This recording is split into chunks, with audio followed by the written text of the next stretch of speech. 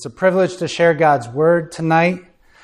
I want to focus on an intriguing passage in John 19:5, but I wanted to give it some context. So I'll read most of the chapter of John 19. So if you could turn with me to John chapter 19, verses 1 through 16 is what we'll read.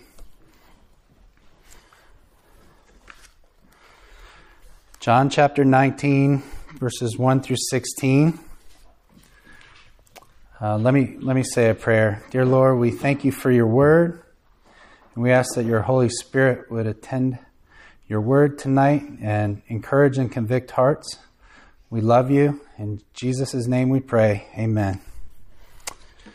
Then Pilate took Jesus and flogged him, and the soldiers twisted together a crown of thorns and put it on his head and arrayed him in a purple robe. They came up to him saying, "Hail, King of the Jews," and struck him with their hands. Pilate went out again and said to them, "See, I am bringing him out to you that you may know that I find no guilt in him." So Jesus came out wearing the crown of thorns and the purple robe. Pilate said to them, "Behold the man." When the chief priests and the officers saw him, they cried out, "Crucify him! Crucify him!" Pilate said to them, "Take him yourselves and crucify him, for I find no guilt in him." The Jews answered him, "We have a law, and according to that law he ought to die because he has made himself the Son of God." When Pilate heard this statement, he was even more afraid. He entered his headquarters again and said to Jesus, "Where are you from?" But Jesus gave him no answer. So Pilate said to him, "You will not speak to me? Do you know that I have authority to release you and authority to crucify you?" Jesus answered him, "You would have no authority over me at all unless it had been given you from above. Therefore, he who delivered me over to you has the greater sin." From then on, Pilate sought to release him. But the Jews cried out, "If you release this man, you are not Caesar's friend. Everyone who makes himself a king opposes Caesar." So when Pilate heard these words, he brought Jesus out and sat down on the judgment seat at a place called the Stone Pavement, and in Aramaic, Gabbatha.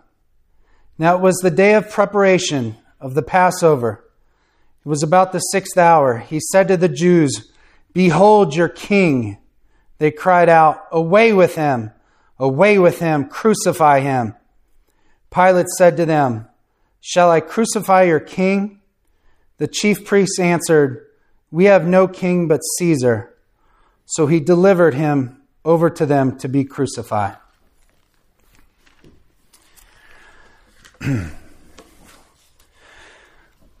First, a little context here. Who are the main people in this passage? And a little about the author.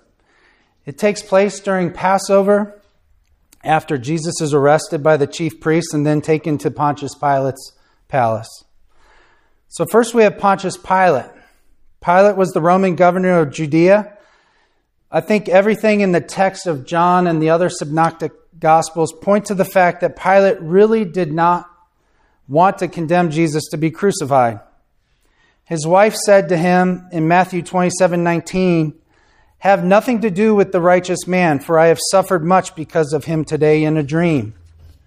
Over and over, it's as if Pilate's attempt is just to appease the crowd of angry Jewish leaders by having Jesus punished and then being done with it. Several times, Pilate says he finds no guilt in Jesus, which is true. But he was afraid of the crowd and not wanting another Jewish uprising in the area. He eventually caves and gives in to the pressure against his will. Next, we find the crowd, mainly composed of the chief priests and the scribes, who were angry and wanted Jesus killed, but were unable to perform execution under Roman rule, which is why they brought him to Pilate for sentencing. These religious experts of the Old Testament, and they were religious folks, and I think it would be wise for us today to at least entertain the idea that we can connect with these religious rulers. It's a fickle crowd. Just a week earlier, people were praising Jesus as he rode into Jerusalem on a donkey saying, "Hosanna, Hosanna," or "Save us." And here we are a week later, and the crowd's yelling, "Crucify him, crucify him." We have the Roman soldiers. They were the ones who flogged Jesus in John 19, verse 1, and kept him under guard. They put the crown of thorns on his head, which represents the sin of the world, of mankind, when sin entered the world in Genesis 3. With the curse, it said, "Thorns and thistles it shall bring forth for you." Jesus wore that on his head. And the purple robe representing royalty, because purple was a difficult color to come by in those days and reserved for royalty. We must mention the author John here. John is writing this gospel much later than the three synoptic gospels. John definitely has a different approach than the other gospel writers. He was the only disciple who didn't die a martyr's death as far as we know. He was a fisherman, brother of James, one of the sons of Zebedee, sons of thunder. John was one of Jesus' favorites, the self-proclaimed disciple whom Jesus loved, and was in Jesus' inner circle, Peter, James, and John. One of John's goals in writing his gospel is emphasizing the God-man. For instance, right off the bat in John 1:1, he says, "In the beginning was the Word, and the Word was with God, and the Word was God. He was in the beginning with God, and all things were made through him, and without him was not anything made that was made." Another extremely important passage in the book of John is John 1:14, where it says, "And the Word became flesh and dwelt among us. And we have seen his glory, glory as the only Son from the Father, full of grace and truth." John's gospel was responsible for helping dispel heresy in the early church, that Jesus perhaps was just a specially ordained human. John makes it abundantly clear that Jesus is fully God and fully man. He helped greatly with the doctrine of the Trinity. There are 45 crucial "I am" statements in the book of John said by Jesus. This is intentional because John knows that readers will know that this is the name God gives himself in Exodus to Moses. God said to Moses, "I am who I am." And he said, "Say this to the people of Israel, I am has sent me to you." Lastly, and most importantly, we see Jesus Christ, the God-man.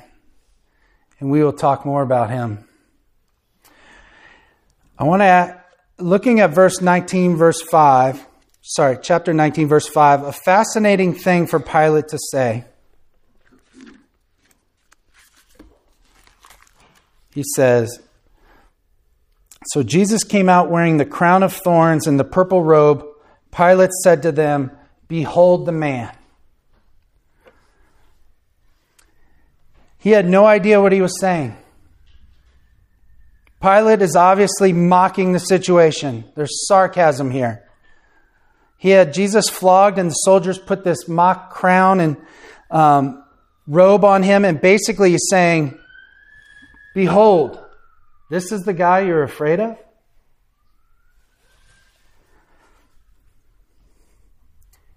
If only Pilate knew what he was saying. Jesus Christ is and was the man. Behold, the man. The most perfect man that ever walked the planet. I want to take a minute and discuss what does it mean to be a man. I think we have a dude crisis in our society these days. We've lost what it means to be a man. We can look at this passage and look at Pilate and quickly realize what not to be. He chickened out. He gave in to the crowd and the peer pressure. He didn't follow his convictions. Being a man means following your convictions like Jesus did his entire life. Church history tells us about a man named Polycarp, who was a church leader in the 2nd century and a Christian martyr in the early church. He was a man. Church history tells us that when he was arrested and taken to the arena, witnesses all heard a voice that came to him from heaven. It said, "Be strong, Polycarp, play the man." When asked to renounce his faith and be set free or be killed by the proconsul, Polycarp said, 86 years have I served him, and he has done me no wrong. How can I blaspheme my king and my Savior? He was a man of conviction. He was threatened. He would be burned if he didn't repent from his faith. And he said, "You threaten me with fire, which burns for an hour and is then extinguished, but you know nothing of the fire, of the coming judgment and eternal punishment reserved for the ungodly.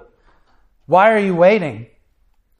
Bring on whatever you want," which was an eloquent way of saying back then, bring it on. He was a man. Men, tonight, you might be tempted right now, maybe to feel a little guilt or shame like me, and say to yourself, there's no way I can be a man or could ever be so brave. And I'm here to tell you tonight that that is true. Recognizing our inadequacy is half the battle of being a man, because that is exactly why we need a Savior and why we must behold the man, Jesus. Polycarp had beheld the man Jesus Christ his entire life, and when the time came, Christ gave him the strength to step up. I was asked by my brother to write a letter to my nephew Colton when he turned 13 a month ago and give him advice in becoming a man. I want to read you a paragraph of what I wrote to him real quick. Colton, I want to encourage you that one of the most challenging questions you will ever face in this world as a man is you will ask yourself, am I enough? Or do I have what it takes? The world and movies will try to tell you that you aren't a man unless you know that you are. That's a lie. They're wrong. The truth is you aren't enough. And you don't have what it takes.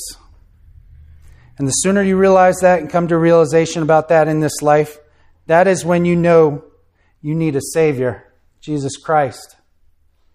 For in Christ and Christ alone, you are enough. And you have more than it takes. He has an amazing plan for you in your life, and He is in total control. And real men love Jesus and trust Him with their lives. Now, what does Jesus show us in this passage about being the man? Behold the man. First, He was tough. It says He was flogged. I learned in studying for this passage that it turns out that most likely Jesus was flogged more than once. I never knew that. John records in verse 1 that Pilate had Jesus flogged, but Matthew and Mark talk about scourging that takes place after Pilate orders Him to be crucified, which was typically the tradition back then, in order that the prisoner would die quicker upon the cross and not hang up there too long. So in verse 1, this is most likely a lighter beating, a lighter flogging that Jesus received in Pilate's hopes to have Him punished and then released. But it wasn't until He later ordered Him to be crucified that He was given the full scourging. We don't know how many lashings He received exactly. Jewish law prevented no more than 40. But this was under the Roman authority. They could do what they wanted to. We do know this, though. At some point after the floggings, Jesus was unrecognizable as a man. Isaiah 52:14 says, His appearance was so marred beyond human semblance, and His form beyond that of the children of mankind. The world views Jesus Christ as some weak religious philosopher who liked to hold and pet lambs. Religion is just the opioid of the masses, right? Weak. Wrong. Our Savior took a horrible beating, and He could have easily stopped it all, but He didn't. Jesus was tough in His obedience to God, and He was tough in His love for you and me. The second thing we see here is humility. The level of humiliation and condescension of our Savior. Behold, being mocked by these soldiers, Pilate and the crowd, our world mocks Jesus. I heard a Young Life speaker say once to approximately 400 non-Christian high school students at a Young Life camp, in the NFL, you get 15-yard penalty for taunting the opponent. He then asked the students, what do you get for taunting the Son of God? May you never know. Philippians 2:6-8 says, Philippians 2:6-8, who though he was in the form of God, did not count equality with God a thing to be grasped, but emptied himself by taking the form of a servant, being born in the likeness of men, and being found in human form, he humbled himself by becoming obedient to the point of death, even death on a cross. We cannot look to Jesus Christ and consider what it means to be a man without recognizing humility as one of the key characteristics. The sad part is I know a lot of arrogant Christians, starting with myself. What on earth makes us Christians, leaders, think we should have power or say in this world when our Savior modeled the exact opposite? He modeled an upside-down kingdom. Bring the children to me, the last shall be first. We need to raise up Christian leaders in the church to engage society and culture. Tough, humble men of conviction. Real quick story. I was in Michigan earlier this week. I had the awesome privilege to meet with 4 college students aged 20 to 22 who are considering ministry potentially after college. These guys were studs. One was a professional boxer, a Puerto Rican guy who loves Reformed theology and has a photographic memory. One's a college baseball player who most likely will get drafted by the MLB this year. Another was a stud linebacker for his college football team. Another one used to be heavy in the drug and party scene, but Jesus grabbed a hold of his life and saved him. So these 4 guys wanted to sit around and discuss theology. Deep stuff, not just fluff. What they were excited about in scriptures. They were talking about the Reformed faith. One of them said, hey, I got a commentary for you when we talked about Reformed theology. And he sent a picture of the Bible. I have to be honest, it was a breath of fresh air. I was so encouraged God is raising Christian men in our society who are tough, humble men of conviction.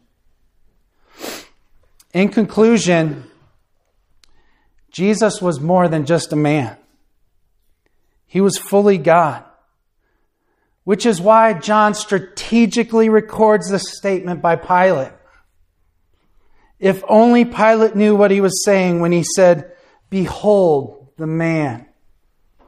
If only knew he was judging the judge of the universe. If only he knew he was beholding the man who created mankind. If only the crowd knew who this man truly was. If only our neighbor, our friends and family, the community of Kent, and the world knew. He is the image of the invisible God, Colossians 1:15. If only they knew. And behold the man who was in chapter 1 of the Bible when it says, let us make man in our image. Or behold the man that spoke to Moses out of the burning bush. Behold the man who found Hagar by a spring of water in the wilderness and comforted her. Behold the man who wrestled with Jacob. Behold the man whom Isaac saw on his throne and fell down and said, woe is me. Behold the man, the commander of the Lord's army, whom Joshua met outside of Jericho with a drawn sword. Behold the man who was in the fiery furnace, comforting and untying Shadrach, Meshach, and Abednego. Behold the man whose life was prophesied thousands of years before his birth and was born of a virgin in a manger in Bethlehem. Behold the man who healed lepers, the blind, and the paralyzed. Behold the man who calmed the storms and walked on water. Behold the man who cast out demons. Behold the man who never sinned, who cried at the death of one of his friends and then raised him back to life. Behold the man who fed thousands with a couple loaves and a couple fish. Behold the man that death could not conquer. He resurrected from the dead. Behold the man that changes lives, changes families' lives, and communities like Kent for thousands of generations. Behold the man who knows us intimately, every hair on our head. Behold the man whom more books have ever been written about his life than any human being in human history. Behold the man, aka the cloud rider and the promised Messiah. Behold the man who will one day come again, riding on a white horse, leading the armies of heaven, and from his mouth comes a sharp double-edged sword. Behold the man whom the Bible says is the first and the last and the living one. Behold the man who is seated at the right hand of God the Father, and one day every knee will bow and every tongue will confess that He, Jesus Christ, is Lord. Every human being who ever walked the face of this planet in all of human history will have to behold this man one day. And everyone will give an account in this life for how they beheld this man. What are you beholding today? May the Holy Spirit help us to behold Jesus Christ. Amen. Let me pray. God, we desire to behold you more and more in our daily lives. Raise up tough, humble men of conviction. Thank you for going to that cross for us. In Jesus' name we pray. Amen.